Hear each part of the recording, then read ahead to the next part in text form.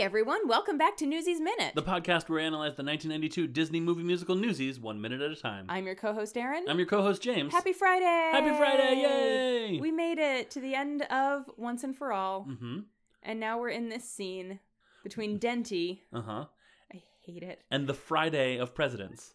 Who is? Teddy Roosevelt. Yeah! The guy from Newsies. The guy from Newsies. Except he wasn't the president in Newsies. He wasn't. He was the governor, and I bet you're going to tell me a little bit about him. So, I didn't do a full bio on Teddy Roosevelt because, yikes. Sure. What I will say is that there's a podcast called Presidential where every episode is about a different president. And I personally only listen to the 19th century presidents, Teddy Roosevelt being the first 20th century president. But if you want a full bio and then like a cool, weird, like deep dive into some aspect of him, that as they did for all the presidents, I would recommend the Teddy Roosevelt episode of Presidential. Okay. What I did was focus on what he was doing in 1899. Okay. So, it was 6 months into his 2 years as governor. Okay. He basically was governor from January of 1899 through December of 1900. Okay. He had won the vice presidency by then, but his governorship stopped at the end of the year. Okay. So was he vice president and also governor for a while? No. Okay. I mean, technically, but he wasn't inaugurated until after. Okay, right. Got I think they still did it in March back then. Okay. So yeah. So he had defeated. I was really impressed to see this.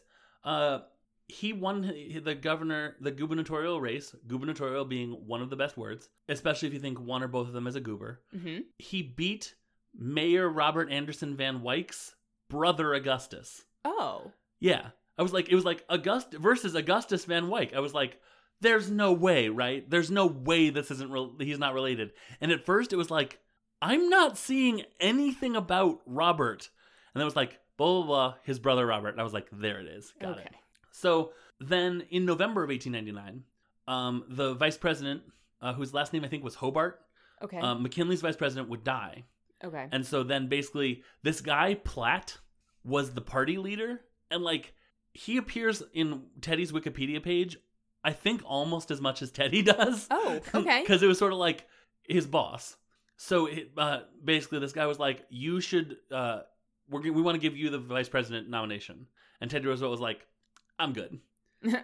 And they're like, no, we really want you to be vice president. And so he basically said, he formally said, I'm not going to seek nomination for vice president. And then there was the convention in the summer of 1900.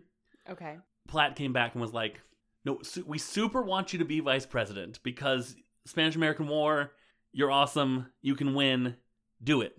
And Teddy was like, I'll make you a deal. I'll either accept the nomination if it's offered. I'm not going to announce I'm not going to like throw my hat in the ring, but if I'm offered the nomination, I'll accept it, or I get to be governor for another term. So he got nominated and won. And then in 1901, McKinley was assassinated and he became president. Okay. So that's how that happened. I forgot that's how he became president. Yeah. Pretty wild. I tend to forget McKinley existed. That is what the episode of Presidential is about. Is like, no one remembers about McKinley. Well, because he wasn't president for very long, right? Right. Yeah. And like, he was sort of, like, they named Mount McKinley after him, but they recently, in like 2016 or something, they changed it back to the original name. Oh. Because it's in Alaska. Okay. And McKinley never went to Alaska. Oh. So like, why? Yeah, so like why they named the thing after him. Yeah. He was like this guy from Ohio or whatever. Anyway, so yeah, Presidential is a great podcast.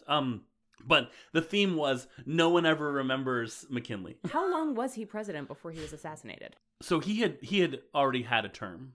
Oh, okay. So he was president from 1897, and then I guess he got reelected in 1901. Okay. And then he let me just double check here. He was sworn in on March 4th, 1897. Yeah, and then the 1900 election. So he was assassinated like a couple months into his second term. Oh, okay. So I didn't realize that there had been a first term. I thought he was assassinated a couple months into his second, and that's why no one remembered him. Yeah. Whoops. No, he was just sort of... I would like to say that that I will now remember him as the guy who was president during Newsies. That's how I've been remembering him since we started thinking about Newsies Minute. We need a good assassination. Uh-huh. I'm like, McKinley. Yeah, I'm not going to remember that, though. Fair point. I know my own brain. It's not going to retain that information. It might retain that the guy who was president at that time was assassinated. Right. Then that Teddy Roosevelt became president because of but it's not going to retain that it's McKinley. So the guy that played him, Teddy Roosevelt, is named David James Alexander. Tell me about him. His top 3, Newsies. Okay. He was in a movie called Time Bomb. He played Man in Intersection. Oh. And then his third in the top 3 was playing a guy named Don Flanders.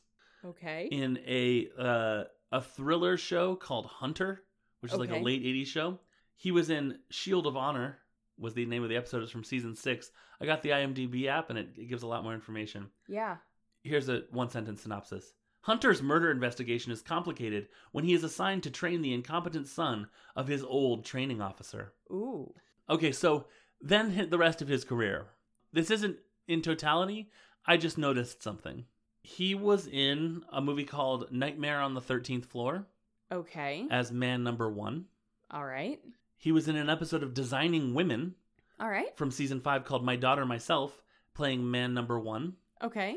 He was in the Ed O'Neill and young Ethan Embry movie Dutch. Do you know that one? No. All right. May I guess who he played in it? I thought, hold on one sec. Here, I took a picture because I thought you might not know it, and I want you to see young Ethan Embry. Aw. He's very cute. Look how cute he is. Right? Did he play man number 1? Playing man number 1. Okay. And I'm catching on to the theme. He was in the season 6 premiere of Who's the Boss, called In Search of Tony, playing man number 2. Oh, twist. That was early in his career. He hadn't quite found the role that was right for him yet. Yeah. I feel like I'm close. I feel like I'm really close to the role that's I was born to play in man number 2. I'm going to go out for man number 1 this time. I have a good feeling about it. And you know what? It worked out great for him. And he made a career playing man number 1. Yeah. Including the number 1 man in the state of New York in 1899. Teddy Roosevelt? The governor. From Newsies? Yeah. The guy from Newsies. The guy from Newsies. It's ridiculous that is how my brain has chosen to remember Teddy Roosevelt. I mean, you remember Teddy Roosevelt. The thing is, I probably would have remembered him just by virtue of being Teddy Teddy Roosevelt. Yeah. I think it's wild that Teddy Roosevelt got to be on the Mount Rushmore just because he was president when they were like, we should do Mount Rushmore. So let's see, Washington, Jefferson, Lincoln, and we have a 4th slot. Teddy Roosevelt's like, you want money for it? I think you know who the 4th slot is. McKinley. Teddy Roosevelt, get the fuck out. I have 2 more notes. Okay. I love Teddy Roosevelt's uniformed staff. Mm-hmm. Yeah. I didn't look up, and I didn't really know what search terms to put in for. Is the governor of New York's staff in 1899 uniformed men that look like Eagle Scouts? They had to be soldiers, right? I would think that they're soldiers, Yeah. and I think that it's sort of Teddy Roosevelt being like, I'm still war boy. Remember when I charged up San Juan Hill? No, shut up. Nobody asked you, Jeremy. Jeremy always telling the truth. Yep. About that one thing. And then my last one is I love Racetrack's love for Les.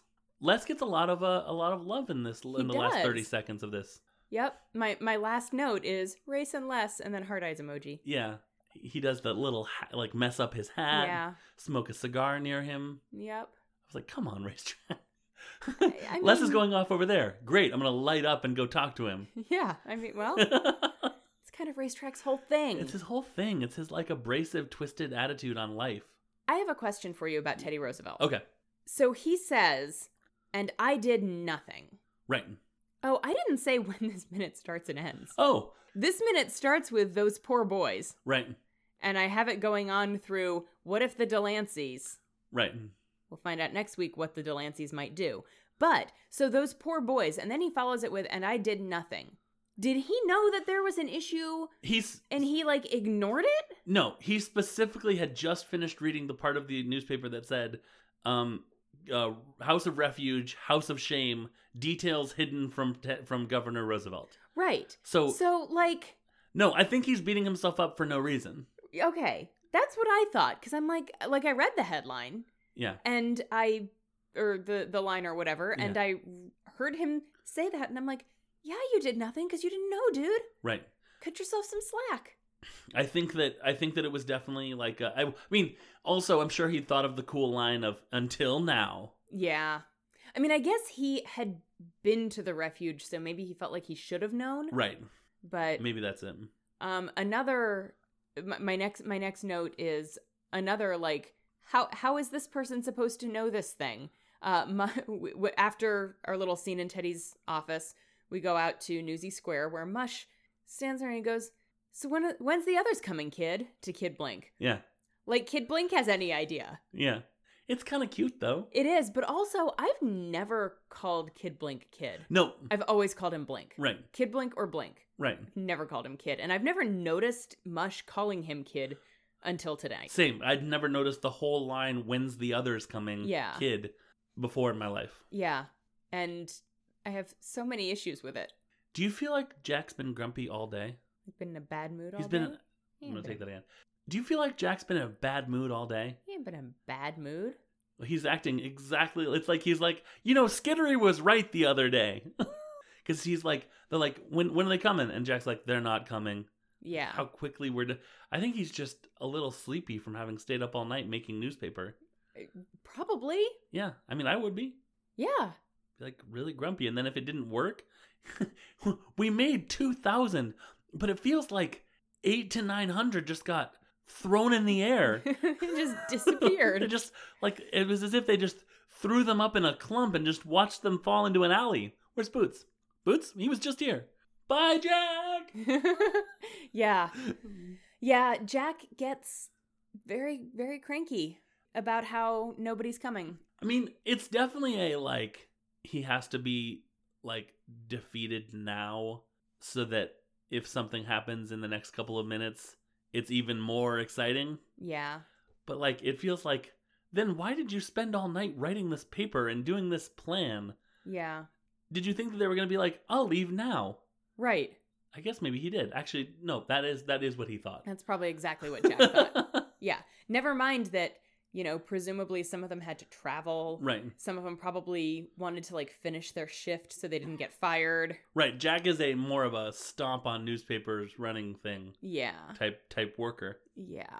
I want to know how Jack is, hanging out in Newsy Square right outside the World Distribution Center without anybody caring. Yeah, I think that's a good question. He's just standing there next to the Horace Greeley statue. Yeah. Right out in the open. They're not coming. It's me, Jack Kelly, over here. Allow me to climb up on this statue. It's about the only thing he didn't do. Right. Yeah. And then Les comes over to Jack and gives him the very definition of a searching look. Right. Yeah. Just stands there looking up at him like, what are we going to do, Jack? Why? You can't give up, Jack. And then he wanders. Well, then Jack clutches him to his breast. Yes. Or his abs. Mm-hmm. Because Les is very short. Yes. But then Les just kind of wanders over stage right a little and almost as if he sees something. Yeah. It's a very clear he was directed to go stand on his mark. Yeah. Aw. And he does. Mm-hmm. I mean, I'm sure he stood right on it. Yeah. Yeah. And he sings his line. He does. Which is really the only... Is it the only line that he actually, other than that time that he was not sleeping? And then, yeah, because then before, when they did this before, mm-hmm. He said, no! Yeah. He didn't really sing anything. He just sort of reacted. So, yeah. But, yeah. Everyone gets one. Yep. Line that they sing in Newsies. Yep. I wonder how it's all going to turn out. I literally can't think of how this movie doesn't end at this time next Friday. I mean, okay, we have to see Kevin Smets again, maybe. Mm-hmm. Yeah. I mean, I don't think the movie is going to end next week, but I would say that we've got... Okay, so this is minute 105. So 17 minutes left. I would say we've probably only got 7 or 8 minutes of movie left. Because you have the next scene, and then there's an epilogue that I forgot about. Epilogue. Where David gets his Newsies cap and... Oh, yeah. Newsies don't... headlines don't sell papes, Newsies sell papes. They're like, you started working here last week, David. Yeah, but I organized an entire strike and won. I rescind my complaint. Yeah. Did you? I don't know when to put this in the movie or in the podcast. The Newsies strike cut distribution by 70%. Oh wow. Yeah, I was like, what? Yeah, so it was fairly successful. I mean, sounds like it. You know what else is fairly successful? Our Twitter? Uh-huh. At Newsies Minute? Uh-huh. What about our individual pages at Unabashed James? And at Unabashedly Aaron? Not as successful. Interesting how that works. Actually, that's probably backwards. I think that's probably backwards. I think individually we're much more successful than we are together. That can't be right. Maybe people just haven't liked the page because they don't know what the Twitter handle is. Now that they know, they can go find it. This is the time they've decided to listen to it. I just took us on a wild ride, didn't I? Uh-huh. We also have a Patreon. It is patreon.com/Aaron and James if you like the nonsense we come up with and would like to encourage us to create more nonsense. Absolutely. I would encourage you to encourage us. Yeah. Because I'm an enabler. Uh-huh. I've always said that about you. Thank you. Keep saying it. I will. Be an enabler. I shall. Do. Enable. Please do. You? We're also on the Scavengers Network. You can find them at... God knows why they let us be. Yeah. You can find them at scavengersnetwork.com, where you can find all the shows, beautiful pictures of everyone that's on the network. So yeah, go to scavengersnetwork.com and check out all of the shows available on that network. Check out information on their Patreon, etc. Mm-hmm. I thought you were saying at. I was like, we already said the website. No, et. Etc. Etc. Everyone, thank you for listening to our show. Thank you for sticking around while we wander through the woods, hopefully finding civilization by the end of it. And in civilization, we should be able to... Soak 'em for crutchy? You did it! Yay! I did it! That's growth.